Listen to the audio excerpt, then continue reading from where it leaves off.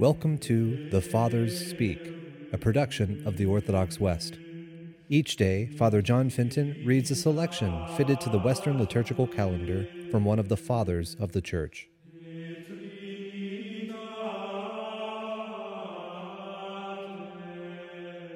On this day we commemorate the Holy Apostle Thomas.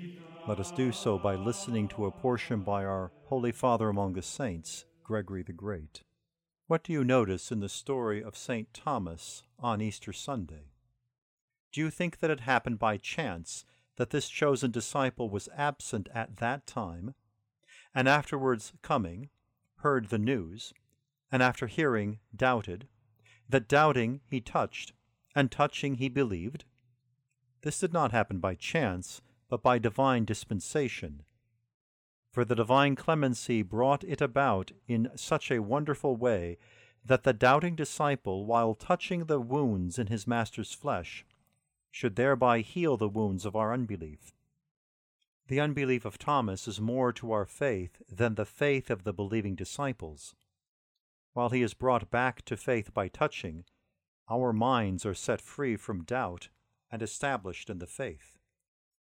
So the Lord indeed, after his resurrection, permitted this disciple to doubt.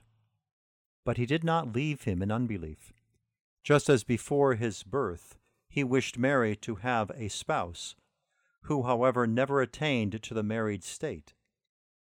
The disciple who doubted and touched his risen Lord thus became a witness to the truth of the resurrection, just as the spouse of his mother was the guardian of her inviolate virginity. Thomas touched and cried out, "My Lord and my God."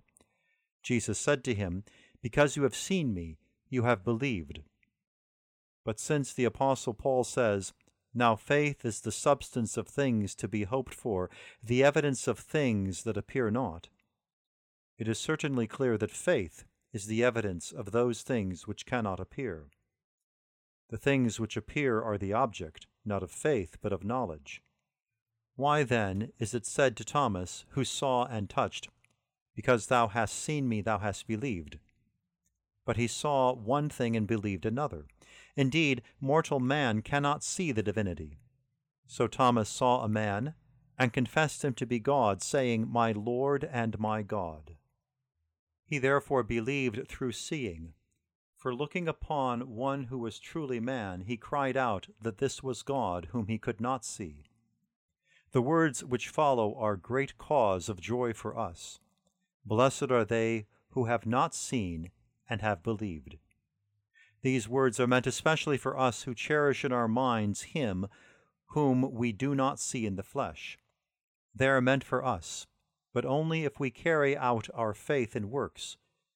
For he truly believes who puts his faith into practice.